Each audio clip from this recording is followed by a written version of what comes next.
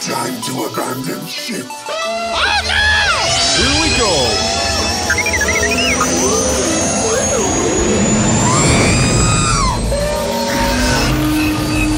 Can I persuade you to join us for a drink? It's a tradition. Here, here. Jar Jar, homie, my main man, quickly. Before the Separatists attack, get into the escape pod. Hey! This is escape, and we're the pod.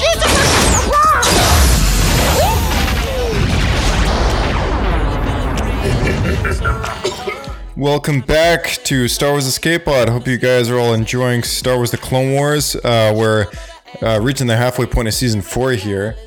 And we're going to be chatting about items 77 through 79 on our chronological list, which is episodes 411, Kidnapped, 412, Slaves of the Republic, and 413, Escape from Kadavo. It's the Kadavo story arc, which is a pretty good story arc in season 4. So let's chat about this with none other than Diego.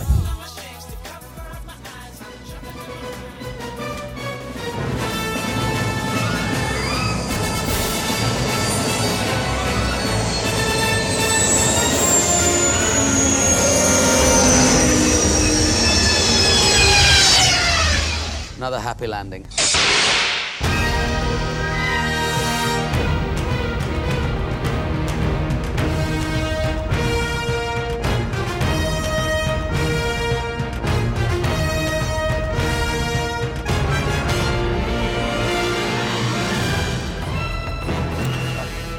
All right, Kadavo, interesting story arc. Welcome back, Diego. Thanks, buddy. Good to be back. That opening theme, it always gets me. Whether it's the Clone Wars version or the original main opening theme, like it always gets me. I love it.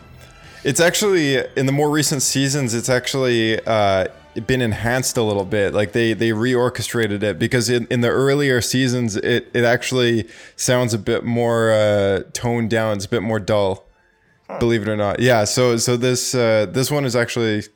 Yeah, it's awesome. Like it definitely grows on you, but over time it was cool to see that they actually kind of improved it to a degree as well. Just made it a little more orchestrated. And yeah, they do this in like the most recent season, I'm guessing. I think I forget exactly when they kind of transitioned out of the original one, but I was just flicking through a season 1 episode the other day. And I only just noticed it, and I was like, oh wow, like that sounds kind of different. But when you watch episode by episode, things like that you just don't notice, right?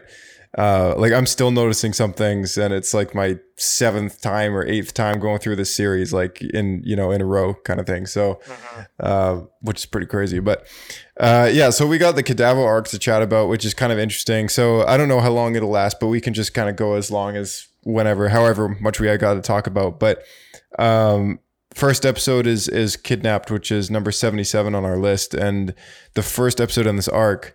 But did you want to real quickly kind of like listen to Dave Filoni for like 30 seconds? He's got, actually it's about a minute, but yeah, he chats a little bit about kind of the arc of this episode and some of the stuff behind the scenes. So let's just check this out. Absolutely.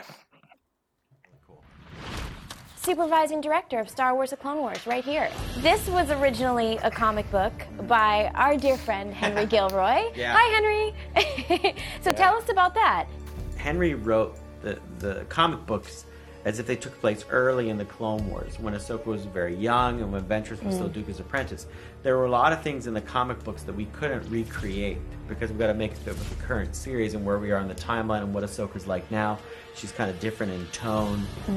Ventress can't be there. We've got to take her out of the story. And he and I discussed what we could do, and we had to rewrite it to fit the series. And what Henry Gilroy brings to the table is that he understands we're going to deliver great action set pieces, so he sets us up for them really well. He loves throwing a creature in there for the Jedi to get entangled with. He loves, putting them in very precarious situations, knowing that we'll get inspired to really make those scenes great. And he tells a great story through action. All right, yeah, it's just a little tidbit there. But yeah, when this show was kind of running, they also had a comic series going on simultaneously, which kind of told Clone Wars stories with the same characters, but they were kind of it was kind of a misfit. It was sort of supposed to tell stories interwoven with the show, but they technically weren't really canon at the time. So and even today, they kind of don't really line up with anything, because even in the expanded universe, like the expanded universe adapts canon into kind of the main anchors, and the show being kind of a duplicated story arc from those comic books are kind of made irrelevant these days, but like even more so other than the fact that they're not canon anymore. So just a little tidbit there, but it just goes to show though, like nothing at Lucasfilm ever gets thrown out, so to speak. Like things are always either kept in a drawer or in a file cabinet kind of thing. And inspiration kind of cycles around the mulberry bush. So it is kind of cool to know that this story arc is inspired by a story arc that actually originated from a comic book series that was inspired by this very show. It's more of a souvenir now, I guess, but that's still pretty cool. Yeah, exactly. So what's the fortune cookie on this one? Yeah, so where we are going always reflects where we came from. So very interesting fortune cookie for this episode, and really this entire arc, because it's has a lot to do with slavery, and just hypocrisy and a lot of things. But yeah, I mean the first thing, I didn't really write down the story as it went. I just kind of wrote down some interesting facts or things that popped in. Yeah, they're kind of sprinkled throughout the show. Like I would say, first one being that the fortune cookie really actually 100%, I would say, has a lot to do with Anakin Skywalker, being the fact that he was once, it's where we are going always reflects where we came. And I mean, the guy used to be a slave, right? And like where he's headed in the direction that we see not only his life, but like his current position. And throughout this story arc, it just kind of has a bit of meaning towards that. Definitely. And with, Anakin coming from a slavery background with him and his mother, we do see a lot of parts in this entire arc where Anakin, he gets quite upset and very angry. We see sort of that dark side undertone that he has, and it does come up in the arcs, whether it be force choking someone or angrily putting his lightsaber to someone's neck, and not igniting it or whatever. But yeah, just him being very angry in this. Very non-Jedi like techniques. Yes, very much so. Very much so. Yeah. And this arc really had a lot to show in terms of how his connection to things. So, he sees people are in slavery. He doesn't like it. He may not necessarily even know some of the people who are in slavery, but it still means something to him because he came from that background and he just does not want that for anyone. So, a lot of personal depth for Anakin in this one. Yeah, for sure. Mm-hmm. I noticed that that Ahsoka, up until this point, still doesn't really know a whole lot about his past, and we kind of got a little tidbit of this way back at the beginning of the series, like when Ahsoka is first kind of become his Padawan, and they go to Tatooine again to return Rada the Huttlet to Jabba, right? And in the theatrical film, and what we saw when they approached the planet was Anakin kind of had a line that basically said like that he hoped and thought that he'd never lay eyes on this dust ball again, right? And Ahsoka was kind of like, well, that was cheerful, and and she doesn't really understand that Anakin hates Tatooine. Like he hates this place, and he doesn't like the memories associated with it, and he doesn't like any part of it. I mean, the guy grew up as a slave there, and his mother died there. There's no happy memories of him like living on Tatooine or anything like that, aside from the fact that he won his freedom through the pod race. Like there's pretty much nothing there that's good. And, like he obviously like hates slavery.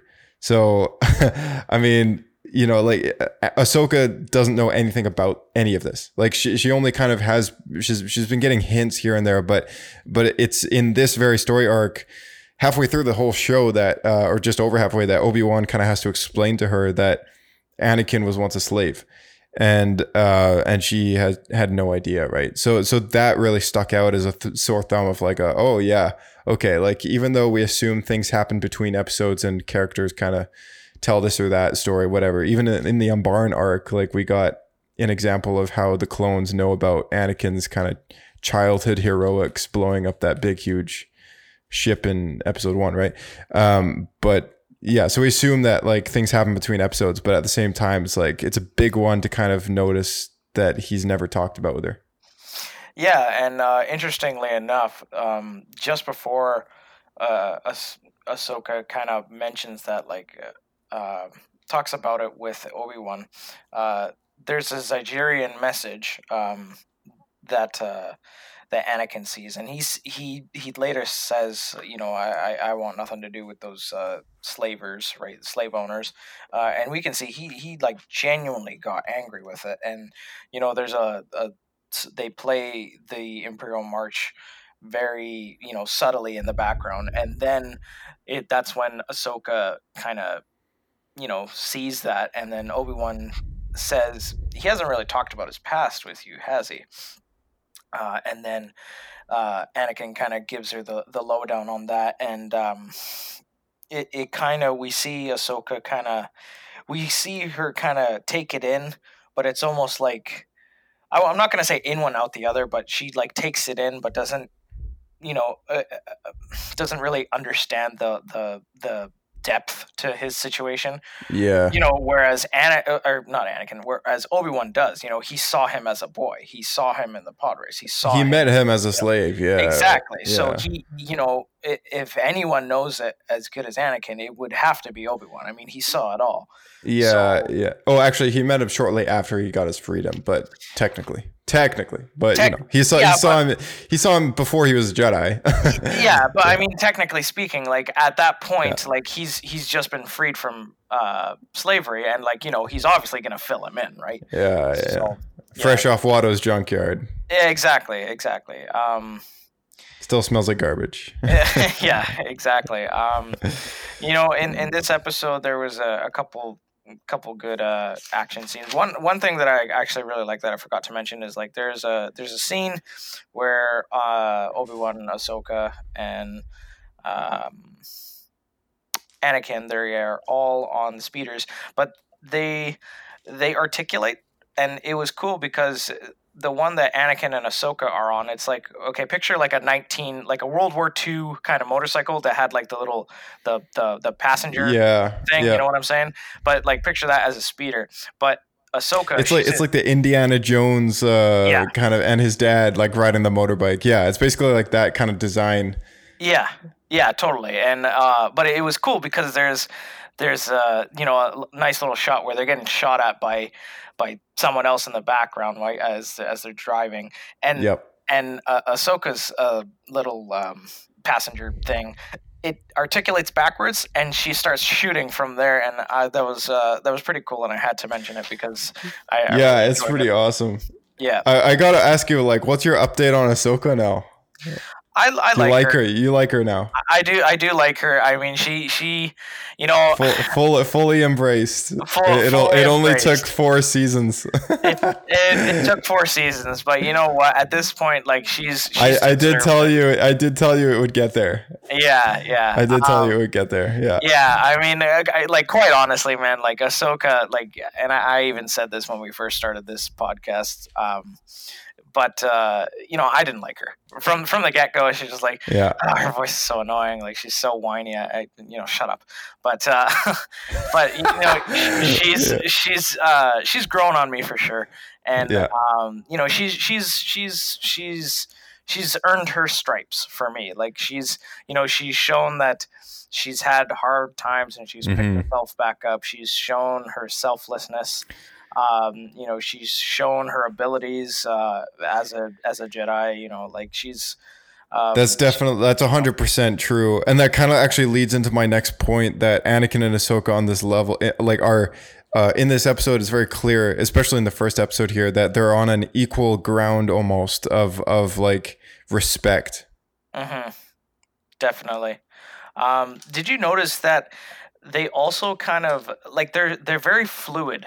You know what I mean? Like in terms of how they conduct, whether it's how they come up with a plan to start an assault or like anything. Just the way that their communication and how their teamwork is, it's very in sync. It's very very and that's exactly kind of the synergy between master and apprentice. It's kind of supposed to be that way. It's almost when you see Anakin and Obi-Wan together as well, right? Like you get that same kind of dynamic, except there's a bit more of a less kind of, I don't know.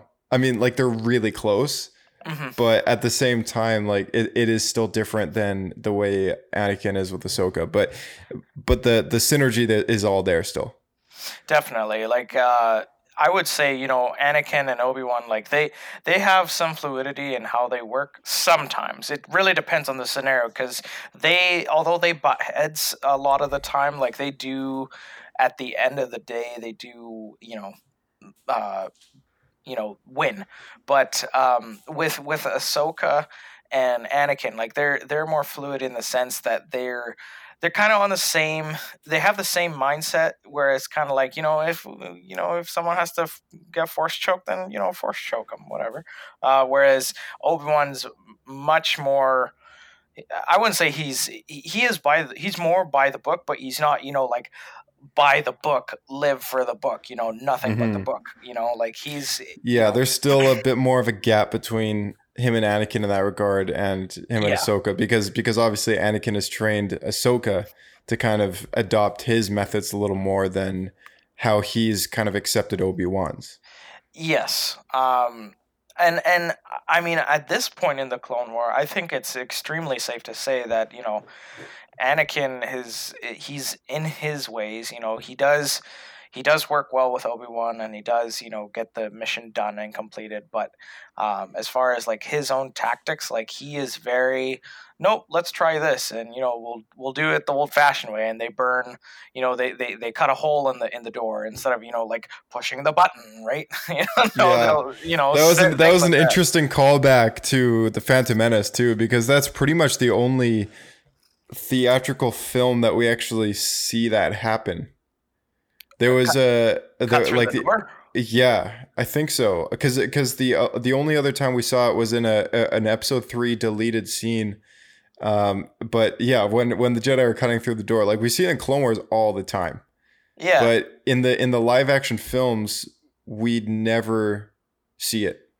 Only in the Phantom Menace. Believe it or not. Are you sure it's not also? I know the deleted scene you're talking about. But is it not also? Oh no, you know what? Maybe it is. It's crazy, right? Like it's like the one where R2 is like fighting those droids. Or no, that's in the actual film.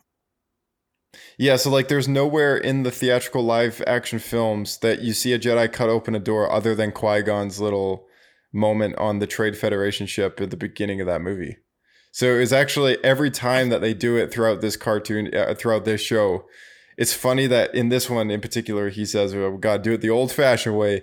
It's a nice little tribute to that moment, because if you're watching Star Wars chronologically, you watch the Phantom Menace first, right? And then that moment is one of the first things that you ever see on screen. Uh-huh. So I think it's a really like fun kind of tribute to that Liam Neeson moment there.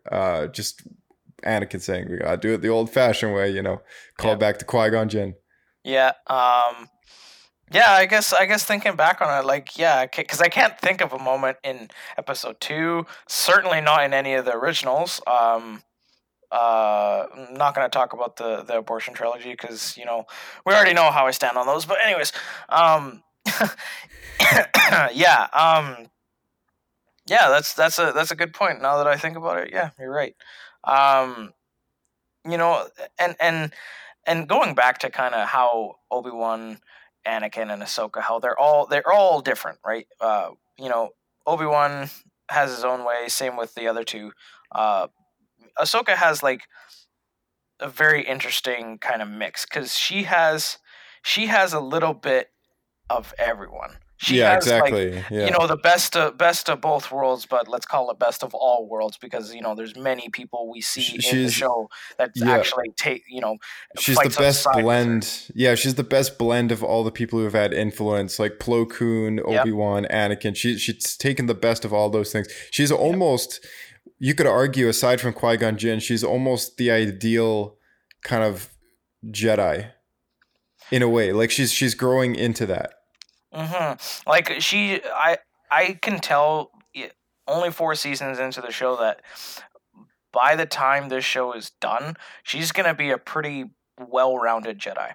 As far as like well-rounded Jedi go, there's not a whole lot. I mean, we have Mace, we have Qui-Gon. I don't even know if I would put Yoda in there because I mean Yoda. Well, Yoda's just crazy. He's insane. Like he's Even Mace though, like I don't really see him personally like as like a great like as an ideal kind of Jedi because he's one of those guys on the council that denies Anakin training. And he's like super against it. Like he's all about the code, the guy's all about the Jedi code, which at this point has all become like a political thing. And he's way less kind of in tune as Qui-Gon is. Like Qui-Gon's like Qui-Gon I think is like the best example of what a Jedi should be like. Yeah, have a set of rules to kind of live by, if you will, but also when things need to be done, get them done, kind of thing. Yeah, and trust in the Force is kind of like the biggest thing, but the Jedi kind of they're almost like they're trusting, they're putting their moral high ground on a whole different level, because they're holding it to like it's all about the code, and like the hypocrisy is insane because like they're peacekeepers fighting a war, and like it always kind of goes back to that. But yeah, I don't know. Yeah, you can tell Ahsoka has kind of got these attributes about her that are in the more of the positive to kind of like make a better influence over her peers in the Jedi Order, like if she were to kind of continue down the route that she's going. And even that vision that she had on Mortis about warning her, saying like, hey, if you stay Anakin's student, like you will not see your future. And so like even the Force is warning her, saying like, hey, like dark days are ahead. Yeah. Yeah, I mean, like we just said, I can't really think of much other well-rounded Jedi, but going back to that, Anakin, he's if he has to force choke someone or he has to kill someone to make a point or something, he'll do it pretty much most of the time, right? Yeah. Even if he's completely blinded by anger or not, at least in this point of the show, he'll pretty much do it. But I mean, there's a classic example, like there's we have this Zygerian who has a little hand-to-hand combat with Obi-Wan Kenobi, and they have a bet, and the bet being if Obi-Wan wins, the slaves are freed, right? And if the Zygerian wins, then he takes Obi-Wan as his prisoner to Dooku, and essentially gets him killed. But he has so many opportunities. At this point in this episode, Anakin and Ahsoka are tasked. They want to defuse the bombs that are kind of planted all over this part of the city, and they have this hand-to-hand combat, this Zygerian and Obi-Wan Kenobi, and he has multiple opportunities to, use the Force, pick him up, not necessarily choke him because that's not his thing, but Force push him into a wall or whatever. Multiple opportunities, but he wants to have a fair, clean fight, which is fine. But and he wants to stall too. He wants to make it look like the Zygerian is winning. Exactly. And it's all part of his plan. Where Obi-Wan, he's a thinker. He's very analytical in how calculated. He's calculated in how he does things, whereas Anakin is just kind of freestyle. Like let's just jump right into it. His strategy is let's go. Yeah, exactly. Like one speed, like forward. We see it in the last episode too when they were taking down that ship, and they freaking like jump like all the way over there, and then as soon as they're on the ship and he starts taking the engine down, ship is going down and everything, and the Ahsoka's like, hey, what's the plan? He's like, I don't know, like let me know. Yeah, pretty much. I'm open to suggestions, right? Yeah. Oh man. So what else you got for this one? Because that's pretty much all I got.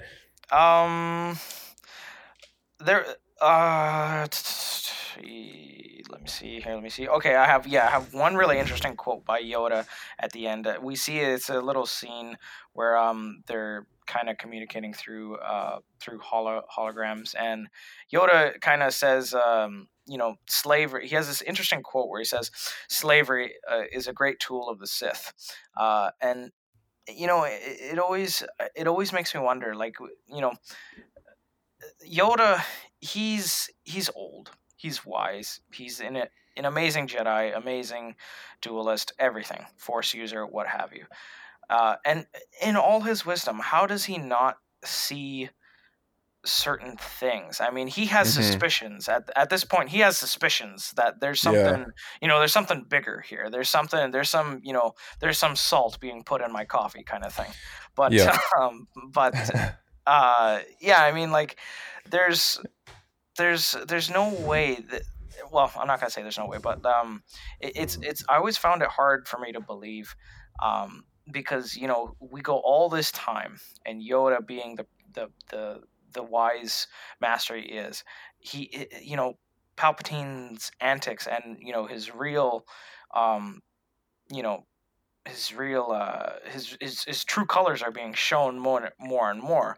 And come episode 3, I mean, when they duel, I mean, it's a pretty good fight. But why doesn't Yoda, of all people, because technically speaking, he's the most experienced out of everyone by hundreds of years. So why doesn't he just stop and think, okay, forget this stupid code. There's something going on. Mm-hmm. Let's figure something out internally within the council. But no, for him, he's the kind of character, though. He's the kind of guy that for hundreds of years, I mean, like, this kind of whole thing about the Jedi slowly over time has kind of become more politically involved. Mm-hmm. And this has kind of been a long process, right? Like, Qui-Gon's kind of a gem as far as, the Jedi of the Republic go, because he's the kind of guy that still believes in the Force and still believes in a lot of the old ways and a lot of the philosophies. And, he studies on prophecies and all this sort of thing. And Yoda is like a good example of a character who is just kind of beyond his, like, his life is like stretched out, right? So he's in the stage of his life where he's almost kind of like completely been blindsided, and like over time, I think he's just kind of slowly been sucked into this kind of, political ritualistic thing that the Jedi have got going on, that, in the days that we see them in the he's let his guard down, essentially. And also, like, with the rise of the dark side in the galaxy at large, like, and Palpatine's kind of grand plan, you definitely, like, and it's apparent that, like, he says it in Attack of the Clones. He says that like, blind we are if the creation of this clone army we couldn't see. Yeah. And it's like they are completely in the dark. Like, and you know, and Mace says in response, like, perhaps we should inform the Senate that you know, the use of our ability to use the Force is limited or something like that, right? Like, and it just goes to show again, like, how in tune they are with the politics of the Republic at this point, like to the point where it's like, yeah, we got to inform all these politicians that we can't foresee the future anymore and all this and that, right? Like, it's all very political and kind of like blah. And it's like, you know, like they get taken aback by like the most obvious thing, because their trust in their own ability to use the Force is diminishing with the dark side and like rising in the galaxy. And I don't know, I think it's almost as if they're it's definitely a weakness that they have at this point, and it's a matter of trying to find a way around that. But Yoda is not one of those characters who is looking for that alternate route. It's not until it's too late that we kind of like realize that he realizes that he's failed. And after he battles Sidious in episode 3, he says that. He says, like, failed I have. And this is a failure that not just talking about the battle that just happened, like he's talking about the entire demise of the Order. He's talking about the entire fall of the Republic, the whole rise of Palpatine, everything. Like, he's failed over the last like 100 years, and it's been a very slow process. Yeah, I mean, he kind of, like I said, he let his guard down, and he kind of let the quite honestly, the most obvious things go under his nose. He let the politicalness of this entire situation just kind of cloud his judgment, because I do think Yoda, being who he is, if he was 100% in the mindset of, let's say episode 5, he's hermiting, right? He's too old to complete the training. he's crazy at this point. He had how many years of war, right? He felt that he failed, and he's like, I gotta go to Dagobah, and he goes to Dagobah, and he's just there, and he's a crazy guy. There's no one on the planet. It's just him. Mine. Yeah, exactly. But it's a different character almost. Definitely, but I mean, I would say that the difference between, say, episode 5 Yoda and the prequel Yoda, they're two different characters. Because I think if we had a Yoda that was more in the mindset of episode 5, he'd be crazy, right? Fair enough, but he would have that judgment where he's just that much older, and he's just like, no, all this politics, all this stuff, it didn't help anyone. It's also come down to other things, like even minute details, things like the midichlorians, for example. Like the Jedi are just so wrapped up about all this stuff that just doesn't need to. And me, like I've already explained, like why I think midichlorians are actually like kind of a cool explanation for some things, but I also appreciate the fact that they don't talk about it in the original trilogy, and I think it also kind of goes back to all this political side of everything, and how kind of what the Jedi Order has kind of come to at this point, because we see young Anakin Skywalker tell Qui-Gon, he asks him like, hey, I heard Yoda talking about midichlorians. What are midichlorians? And like, not once do we hear Yoda tell Luke about midichlorians. It's almost as if he's learned his lesson, and Yoda at that point in time is just kind of re-embraced what it means to truly kind of be a Jedi, and he needs to be that way because he's training Luke, who is supposed to be the only survivor of the Jedi Order. Like as soon as he embraces it, Luke is the only one left, and he's got to have the best kind of possible training that he can get, and like hope to the Force that Yoda is able to kind of like do that at this point in time, after learning all his lessons. And then years in the future, I think one of my favorite moments out of episode 8, just to be positive for a minute, is that part of the biggest thing in that movie is that failure is like the biggest lesson, right? And Yoda, when he comes to Luke, he teaches him one last lesson before Luke finally, passes on to the Force. Is that failure is the greatest teacher of all, and it's only through their mistakes that they really have learned kind of what the right choices are, and how to go about that, right? And part of that is what it means to be a really good Jedi, or what it means to be a true Jedi, is not how they were being in the prequel trilogy. It's how, and he only knows that because he had to go through the failure that he dealt with at the end of Revenge of the Sith, right? So it's a very complete story arc for that character, and I think like that's one of the most, that's one of the best things I kind of appreciate about that particular film. At least one of the minute things that I do find a very like awesome quality, kind of in sync with the rest of Star Wars, is that conversation between Luke and Yoda. Yeah, I did enjoy that scene in particular from The Last Jedi as well. But but overall, like the other than little moments in those movies, I mean, the little moments they don't make up for the rest of the 2 hours. The direction of story, the direction of story, of course, like is not something we're the most pleased with, but what can we do? All right, so let's get on to the next episode here. Slaves of the Republic. What's that, fortune cookie? Yeah, so it says those who enslave others inevitably enslave themselves. Become slaves themselves. Yeah.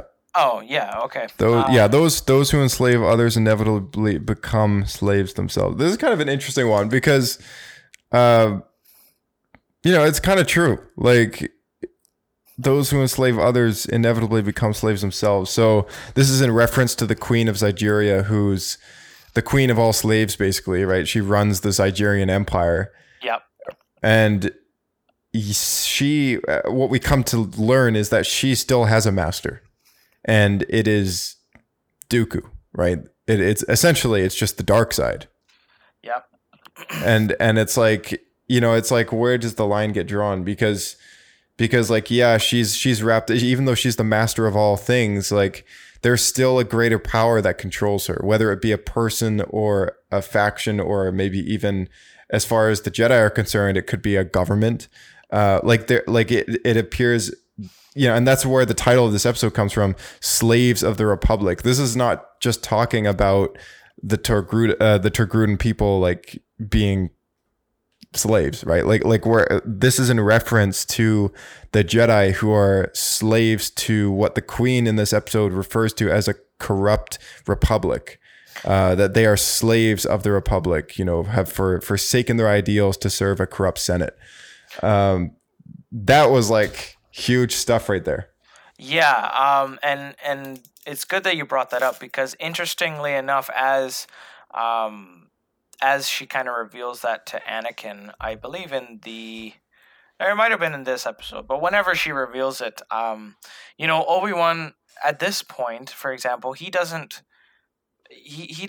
necessarily see all the corruption. He's exactly. He's just doing what he's told, trying to do the best that he can. He's trying to be the best that he can be with the teachings of his master Qui-Gon and anybody else. But Anakin, he's like Yoda. He's like Yoda in that sense, where he's not seeing like the depth of how corrupt things actually are, right? Exactly. Whereas characters like Anakin, at this point in the war, he's starting to see the bigger picture, and he's. Although we did get that episode, the Heroes on Both Sides episode, where his point of view though was like very simple, where it was just like, oh yeah, well, the Separatists believe the Republic's corrupt and they're wrong, and he's got that little, and that's when Padme kind of takes Ahsoka aside and be like, okay, I'm going to teach you what politics is all about, right? So I think at this point, like, it's possible that he's kind of opening himself up, but he's opening himself up in the wrong way, because he's starting to kind of not like politically wise, like kind of understand what's going on as far as like the corrupt side of the Senate goes. But he's starting to kind of like what you say, like just kind of get the bigger picture of things. And I think that's as far as kind of understanding that going beyond the Jedi beliefs and you know, the Jedi kind of code. He's starting to realize that the more he does that, the more he actually gets success out of it. Yeah, and it goes back to how certain characters have their own style of you know, of how they do things and their own style of how they think. And Anakin, you know, at this point, like he, you know, I find that particularly this point, kind of midway through season 4, from what I've seen, I don't know what's to come, but from what I've seen so far, he's very, I'm not going to say indecisive, because I don't think that's necessarily the correct choice of wording, but he's very, kind of like his perception on like what's corrupt and like what's right and what's wrong. It's he's very easily swayed. Yeah. Yes, he's easily persuaded by you know, emotions. Easily persuaded by emotions. 1,000%, right? So emotions, you know, just current events, you know, a situation that he might find himself in. Oh, well, if I have to force choke this dude to get some answers, okay, let's force choke him, right? For example, right? You know, so he's very he's very emotional, and he makes not all his decisions, but a lot of them based on emotion and, you know, attachment to other things and other people. You know, Ahsoka is kind of a good blend of everyone who's kind of taught her. And she's the only one out of the 3 of the Jedi that we've seen through this arc that I think really understands when the Queen calls the Republic like a corrupt Senate. Like, I think she's really the only one who's kind of like, at this point, kind of really had experience with understanding what that means, from especially seeing that Heroes on Both Sides episode where she meets the Bonteri family. Yeah, kind of seeing both sides of the picture, like not necessarily, you know, still being, you know, for the Jedi, you know, all day long, but in the fact that, yeah, I can see that, you know, some political decisions they make, you know, they sound like they're, you know, well-intentioned, right? But they you know, the delivery and the impact of that decision is quite the opposite. It has a negative impact, you know. Yeah. You know, taking over a planet and gaining it back to, you know, take it away from the separatists, kind of disturbed the people of this planet, for example, and it just kind of swayed things over. And, you know, rather than, you know, saying one thing and, you know, we mean all the best, their actions kind of messed everything up. Like their actions don't reflect their words, kind of thing. Exactly. Even though they really do, in a lot of episodes, they really do mean well. But, you know, you can clearly see it in certain episodes. Like it does more damage than the good it's intended to do in certain aspects. Definitely. But yeah. I mean, this one I didn't really write down a whole lot. I was kind of That's all right. I noticed that Zygeria kind of reminded me of a Star Wars version of Egypt. I thought that was really interesting. Yeah. I thought that was like really interesting because like Egypt, as far as we know, like had a massive slave empire in our reality. Yeah. And it's like, you know, Zygeria kind of has that aesthetic to it when you look at it. Very cool. Like very cool kind of resemblance there. You know, once again, kind of Star Wars mimicking, you know, reality and just like our kind of like world inspiration that it draws off of, right? Yeah, definitely. And that's good you brought that up because I wrote down like the outfits, the Zygerian armor that Anakin, Ahsoka, and Obi-Wan, they're all kind of sporting. Oh, and Rex as well. At the beginning of the episode, it's really cool. They have these like masks. They look very, you know, like sophisticated, you know, professional, right? And then, you know, Ahsoka has, you know, a slave kind of attire, right? But it's not, it looks when it's like the Princess Leia kind of equivalent garb where it's like slave, but it's also supposed to be this extremely like, attractive kind of like sexy outfit sort of thing. Not very slave-like, right? When I think slave, Yeah. I think, rags, like just torn clothing or, just broken down spirits, even though we do see that in this episode and the next one. But, I think like as far as the slave is concerned, like there's like a certain like hierarchy of kind of like quality of slaves too, right? Yeah. So like what makes an expensive slave is like, oh, well, they're clean, they're well taken care of, like they're dressed well, like they look like specimen, right?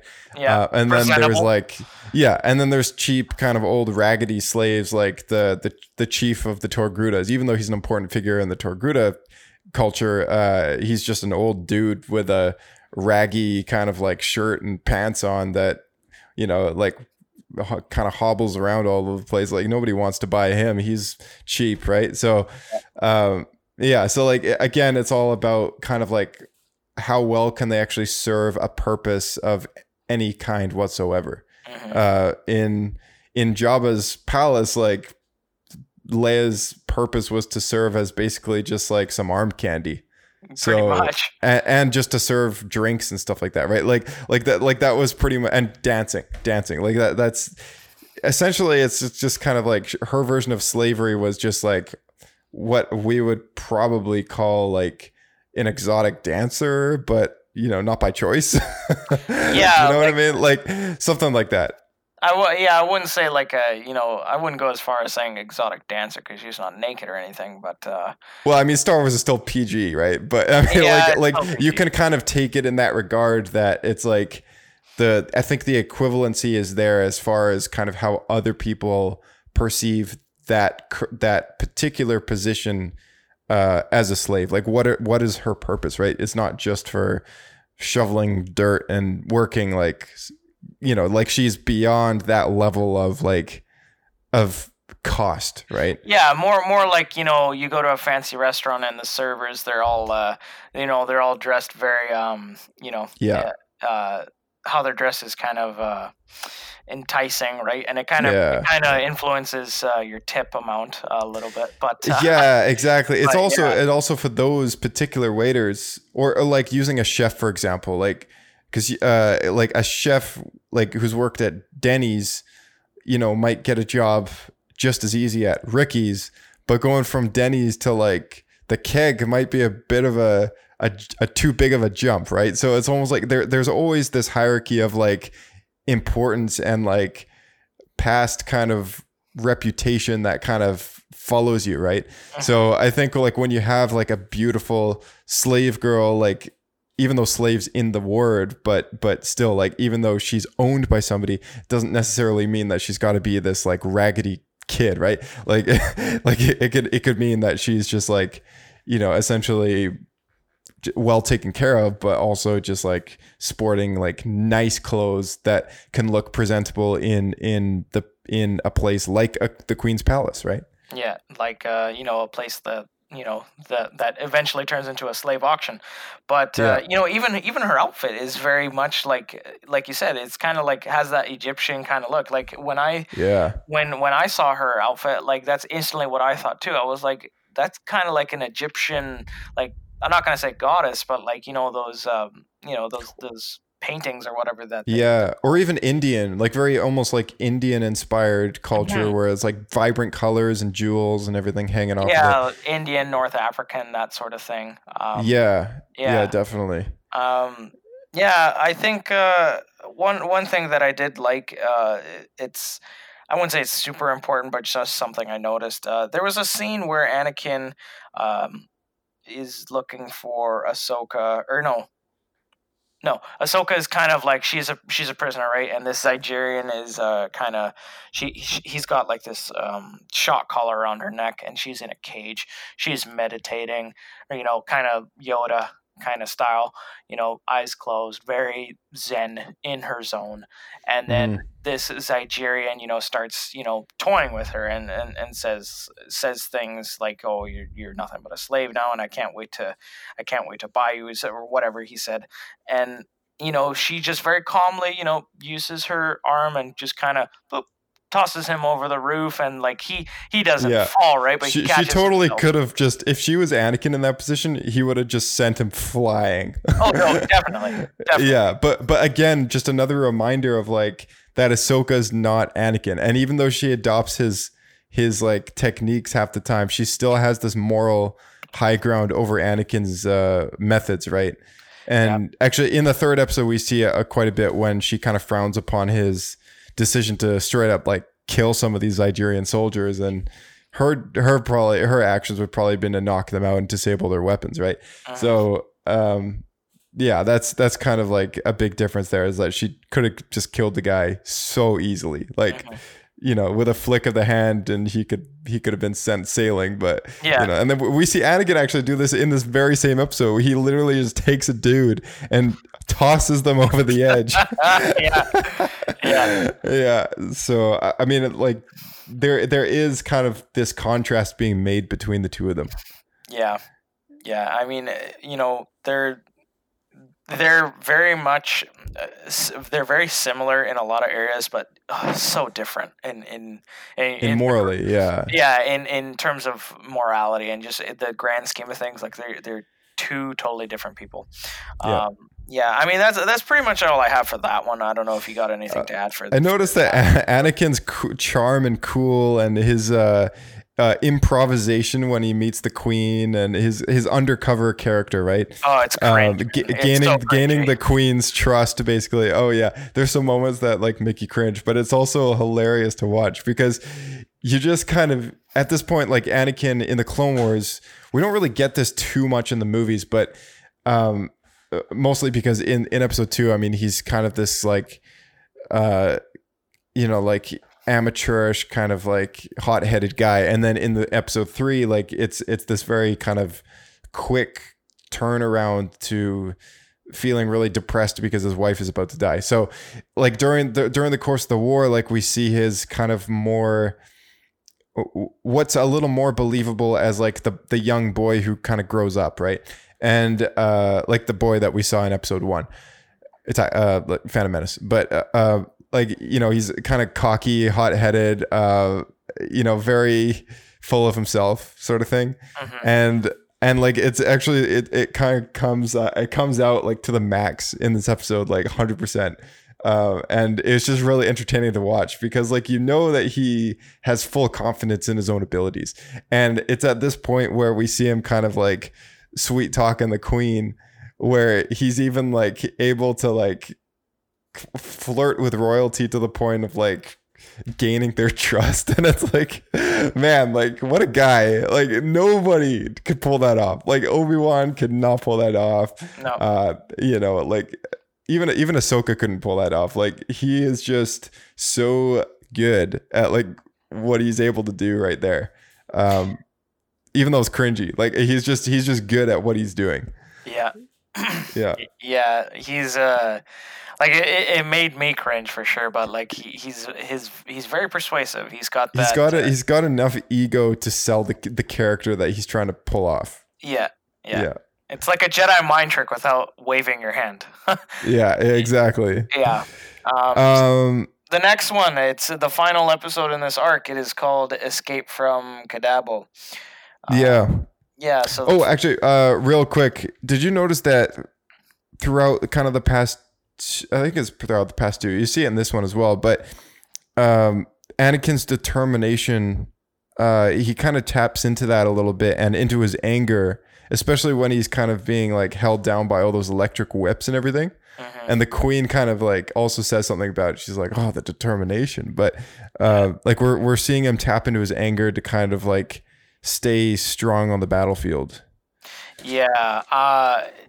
He taps into his anger, which is led by, fear and stuff. And again, just giving into his emotions, and very much so kind of forgetting like the ways of the Jedi and how he's been taught. He just kind of says, no, I'm not going to do it this way. What's being done here is wrong, and I don't want this to happen, right? I mean, he's not a slave at this point. He's been free for so many years. He's seeing other people going through the same hardships, trials and tribulations that he had as a child, and he's disgusted. He doesn't want that for anyone, and he still puts his best foot forward to kind of stop that. And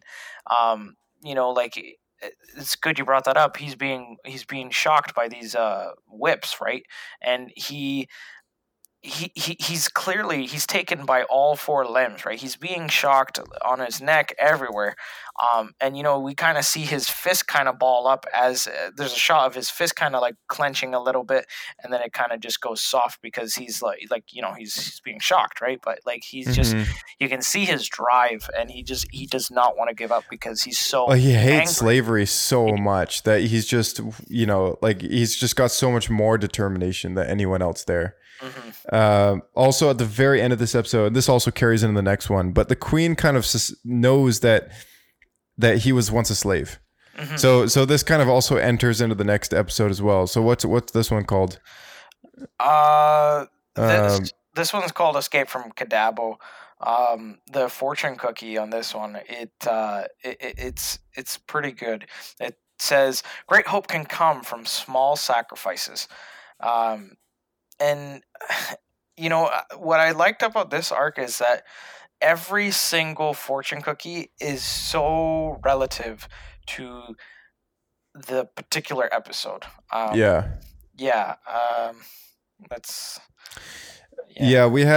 saw Obi-Wan in slavery, which that was kind of a shocking sight. You almost never expect this, super important Jedi master that we know as, the guy who eventually takes Luke Skywalker under his wing as well. But, it's just crazy to see him like as a slave, getting a taste of Anakin's life.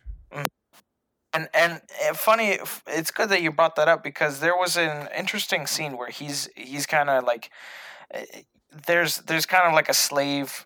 I'll call it a slave factory, right? It's kind of like, it's kind of like a very degrading work, and they're just shoveling, it's like a slave processing plant, like exactly. train them to break their spirit so that they're hopeless, basically. Exactly. Like it's, a little Auschwitz kind of thing going on, but it was interesting because we know Obi-Wan who he is, and he means well. And even though a lot of the decisions made by the Republic, there is some corruption behind them, he, in everything, at least Obi-Wan does, he really means well, right? Yeah. And it was interesting because we see a slave being whipped, and he's saying to the Zygerians who are whipping this other slave, he says, it was my fault.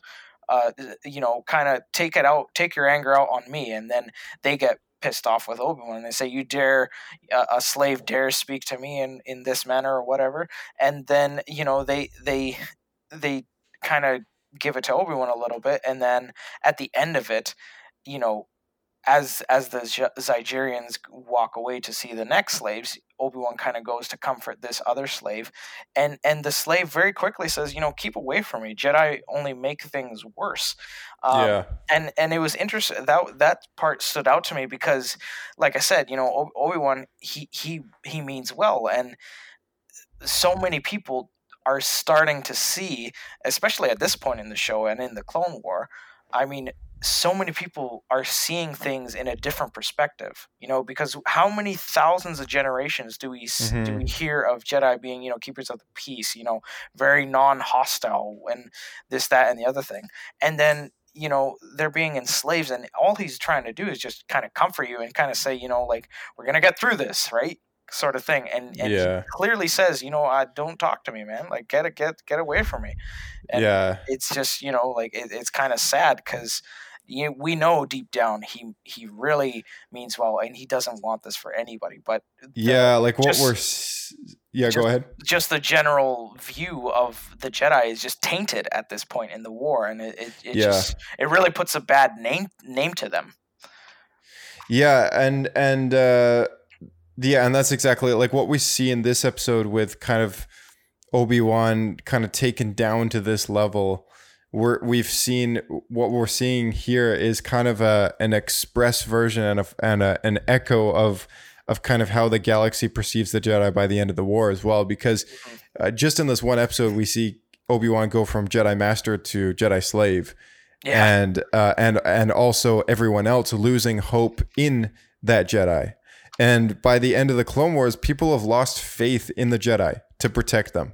People have lost the ability to trust in the Republic. It's become tainted. It's become, corrupt. It's become completely wrecked and everything. And to everyone in the audience of the Republic, in the Senate, everyone except Padme, who has a much greater, and Bail Organa, and her kind of Mon Mothma, all the people kind of involved with the early days of the rebellion. Like to everyone else, though, it's a thunderous applause when it's announced that the Republic is going to be reformed and reorganized into the Galactic Empire, because everyone's like, yes, we need a change. We need something to fix our situation because we are so down in the hole right now that we could, let's give everything to this guy. This guy is the guy who got us through the war. He's the guy that's survived an attack on the Jedi who just tried to assassinate him.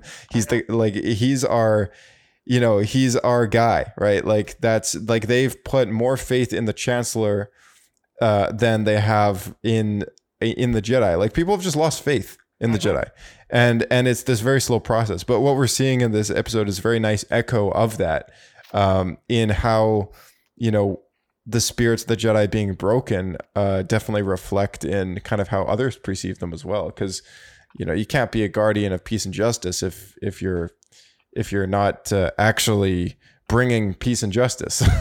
Exactly. Sorry. Nor can you be like a bringer of hope if you're a hopeless guy. Mm-hmm.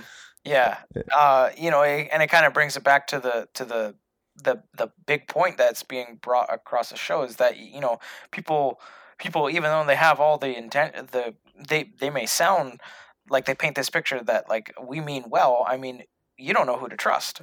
Because, one guy could come off as a good guy and he actually kills you or kills your friend or whatever. And, the bad guy might actually do something better for you that actually kind of helps you out and your planet and your people. Whereas the Jedis, their actions are perceived to have done, a wrongdoing to you. But, it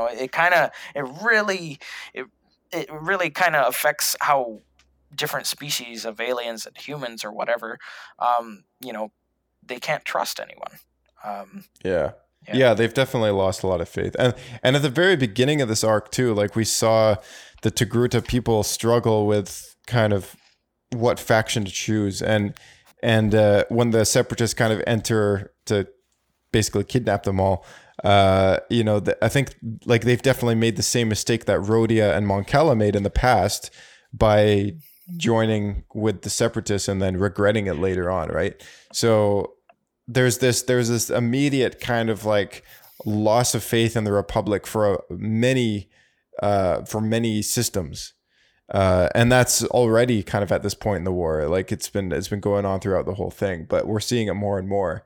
And it's not just the loss of faith in the Jedi; it's a loss of faith in the Republic. And because the Chancellor being the mastermind he's making the Jedi out to be the face and the template of the Republic Army. So like you'll notice that at the very end of this episode, like the clones and all that show up, all the Republic gunships and everything, they're called Jedi reinforcements. The Zygerian guy in the chair on the processing plant, he calls them Jedi reinforcements. I was like, oh, that's interesting. Like I wouldn't call them Jedi reinforcements. I would call them like, oh, the Republic armies here or something, right? Like Jedi reinforcements is not kind of like the term I would use to describe a legion of clones and one Jedi there as well, right? Like I don't know, like a Jedi reinforcements almost.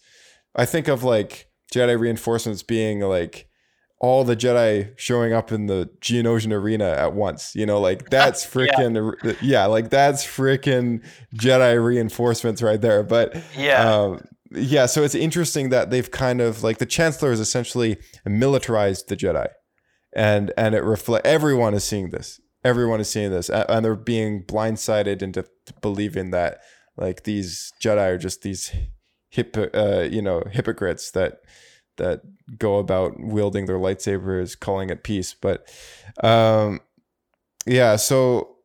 Dooku shows up, and we saw this interesting quote from Palpatine explaining that long have Sith empires been built upon the backs of slaves, and he explains that we'll need millions of slaves to create to essentially to form what becomes the empire, right? And Dooku's involved in the grand plan, obviously. But I think this whole thing about getting the Sith, the slave empire back up and running again is greatly beneficial to the grand plan and to the creation of the empire. Because when we see the creation of the Death Star, we know from various books and comics and video games and everything that the Wookiees are actually enslaved as imperial slaves to work as slaves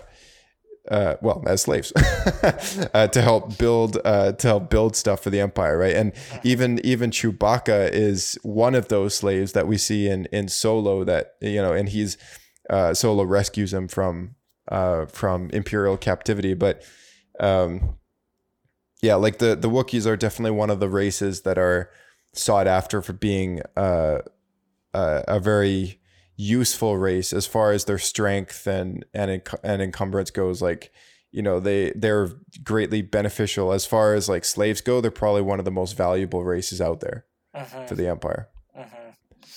Let's see. Yeah, I mean this one. Let me see. So Dooku speaks with the Queen, and says, he doesn't really like the Queen's plan. It's not fully to his liking or how he would go about it. But being that she kind of has these three Jedi kind of like in the palm of her hand, so to speak, he wants them executed, and if not, he will personally do it. He force chokes the Queen. Anakin shows up, and they have kind of like a face off, and Anakin doesn't have his lightsaber. He just has this electrified whip. But it was still kind of cool to see that, to see them duel like that. But the Sith and the Separatists, it's so funny how so many systems, so many alien species, and even humans, they fall for their tricks and their antics, and when the Sith finally show their true colors, it's too late. And it's like, oh man, like why do we go with this guy?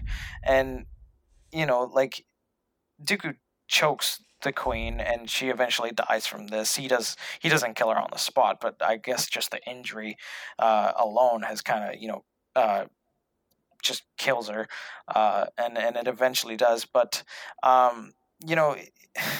Dooku kind of does this thing so often where he paints this picture of like, look, we're the guys you want to give us full operation through your system. You want us, you want us, the Separatists, to kind of flow through your system to kind of expand on trade or whatever. But he never delivers, and when he delivers, it's always such a minuscule thing where the receiver of said benefits that is promised by Dooku, like they're so blindsided. They're like, oh, he gave me this, tomorrow it's going to be better and it's going to get better and better, but it never does. And when the Jedi are there to kind of expose everything and stop the plan, then they find out it's like, oh, it's too late, and then they die by Dooku's hand, or the Separatist hand, or whatever, a droid, a B-1 kills him or whatever. Yeah. And it's so funny how people don't see who the real bad guys are, but again, that goes back to the whole thing. They don't know who they can trust, and especially in a time of war. I mean, it's just really like who can benefit me. I mean, I don't really know this guy, but he sounds like a decent guy. I mean, let's open our trade. Let's do business, but it always bite. Exactly, and it's also just public perception too, because at this point, the Jedi are being painted as these bad people, right? Like, and the Republic is being painted as this corrupt Senate, and it is, like for the most part. But at the same time, it's like that's the whole reason why there's a separatist, action in the Senate, right? Like there's a separatist movement because the separatists had initially good intentions of leaving the Republic for the reasons of staying out of the whole corrupt, government. But at the same time, they're being blindsided too, because they're being led by a Sith Lord. Like they're also being led by Dooku. So it's this very interesting situation of like the separatists at one point had good intentions to leave on behalf of their own systems because they knew that it wasn't beneficial to stay in the Republic. But at the same time, they've just gone to the other side of the same coin, which is, just as corrupt. Like it's being led by a different Sith Lord, which is also in cahoots with the guy who's leading the Republic. Like, it's all the same. Like everyone's being deceived. Everyone's being deceived. And that kind of brings light to Obi-Wan's comment about how everyone was deceived by a lie. We all were, including Anakin, is what he says to Padme. So I don't know where we, how did I get onto that topic again? I forget. I just kind of trail off. But anyway, we saw. So the Rex had a cool little killing the headmaster. Mm-hmm. Yeah, I like that one. Obi-Wan and Rex, they've kind of been enslaved, right? And they're, they've got these shock collars on them. They're finally released, and then Obi-Wan kind of grabs the lightsaber, and as he's going to go kill this kind of slave master, we can see that, the slave master says, it's against the Jedi way to kill an unarmed man. Yeah, a Jedi would never do such a thing. And then Rex just kind of spears this guy with this, electrified spear, and it goes right through his chest. And he's like, I'm no Jedi. I'm no Jedi. Yeah. And, it was funny to see how, like, even in that scenario, yeah, it's not good to kill someone, even if they're unarmed. But look at all the look at what he put you through. Yeah, it was short-lived. Fair enough. Oh, Anakin would have killed that guy right away. Oh, right away. No question. But Obi-Wan kind of goes back to that, just like think before you do kind of thing. So yeah, that's one thing I really do enjoy about Obi-Wan.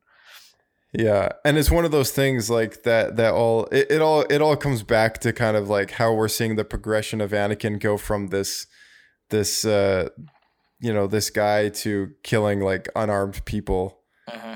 Like we know, even though we never got to see it, like we know that if Anakin were in those shoes, that guy would have been dead like 2 minutes before even Rex got the jump on him, right? Oh, yeah. The death was satisfying though. He goes like his stupid hover chair goes flying into the screen, his TVs, and his like big blood splat on the screens. That was satisfying, but yeah, Anakin would have killed him before he's even put in shackles, right? Totally. It just goes to show though, like how it's almost hard to see, like unless you kind of stop to think and talk about it. But yeah, like we're at the point now in the show where like earlier on it was less apparent, but now it's almost super apparent that we don't even need to see him do something, and we're already gonna know what he's gonna do in that situation. Like it's super obvious what his intentions are half the time. Yeah. And and even killing it, this all goes right into his kind of final tipping point where he kills Dooku and takes off his head, an unarmed man. But and then the Chancellor kind of sweeps it aside temporarily. He's like, yeah, well, he was too dangerous to be left alive. Yeah. Yeah, like, do it. And do it. Yeah. I do love that scene. That scene, what's so good about it is that he finally gets his revenge. Like, dude, you took off my arm. a couple of years ago. You know, here's your head, right? But it's cool to see. You know, this is pre-Vader, before he's even pre-Vader, right? And he's got that red lightsaber, which is, you know, obviously Dooku's, but just that money shot where he does the motion of the X kind of on Dooku's head, and then it's just he kind of moves each lightsaber to his side. I love that, and then he brings them back in. I love that part. Very awesome scene, just that shot. But yeah, I mean that's pretty much it for me. Actually, one last thing I did want to mention, Plo Koon, you know, his wolf pack, kind of his squadron, his little legion of clones. The wolf pack, yeah. The wolf pack. I mean, I love their armor. I love all clones. You know, they're all unique. They're all, you know, have a big sense of character development throughout the show, but something about the Wolfpack is just, they're very, like, every time I've seen the Wolfpack, it's always like, boom, get it done, you know, no messing around, and it's just kind of like to the point. And they really do a good job. Yeah, here to do a job, and let's get it done. Yeah, Wolf is hardcore. Yeah, definitely. I think it was very poetic that the slave training post, whatever that place was, epic explosion, and then, like, you know, the music is like some of the best we've heard in the arc, and it kind of, you know, in a big cloud of smoke, like, just explodes and sinks into the depths of this planet. And I think it was just really poetic that, like, it kind of, because that's how they executed all their slaves, right? Mm-hmm. And it's just really poetic that the place that was doing all this terrible stuff just kind of goes out the same way, just like sinks into the depths. Yeah, gets a taste of their own medicine. Yeah. I think that's pretty much it for me. But that's all I got. Yeah. But yeah, awesome arc. And I don't know anything. Kind of last few words to say. Yeah, well, you know, the show's getting extremely good. It gets better and better every episode, but you know, stay tuned, guys. There's so much more to come. You know, thanks for listening. And again, you know, any questions, comments, concerns, any feedback, you know, please contact us. We'll be happy to answer anything you wish to ask. Yeah, you know, keep watching the show. Thanks for listening, as always, and stay safe, wash your hands for God's sake, and that's pretty much it. All right, man, cool. Well, thanks for coming back. Not a problem. Always a pleasure.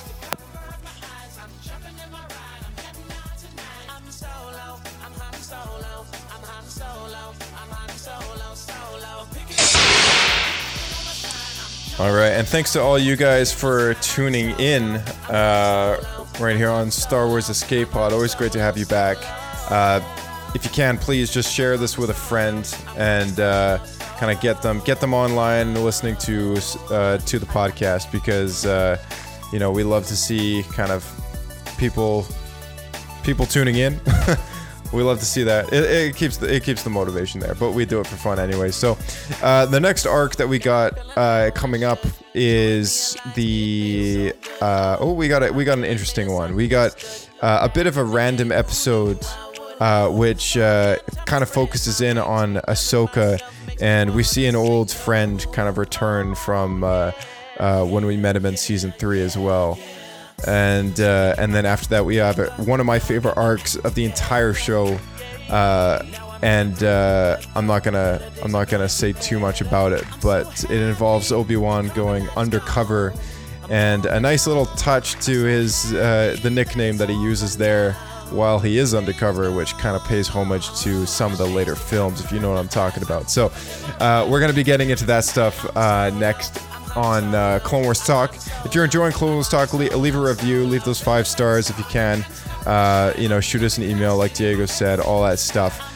Keep in touch, and I hope you guys are enjoying the more recent episodes of the Clone Wars, if you are all caught up and you're staying up to date on a weekly basis. So that being said, thanks again, and may the Force be with you. See you next time.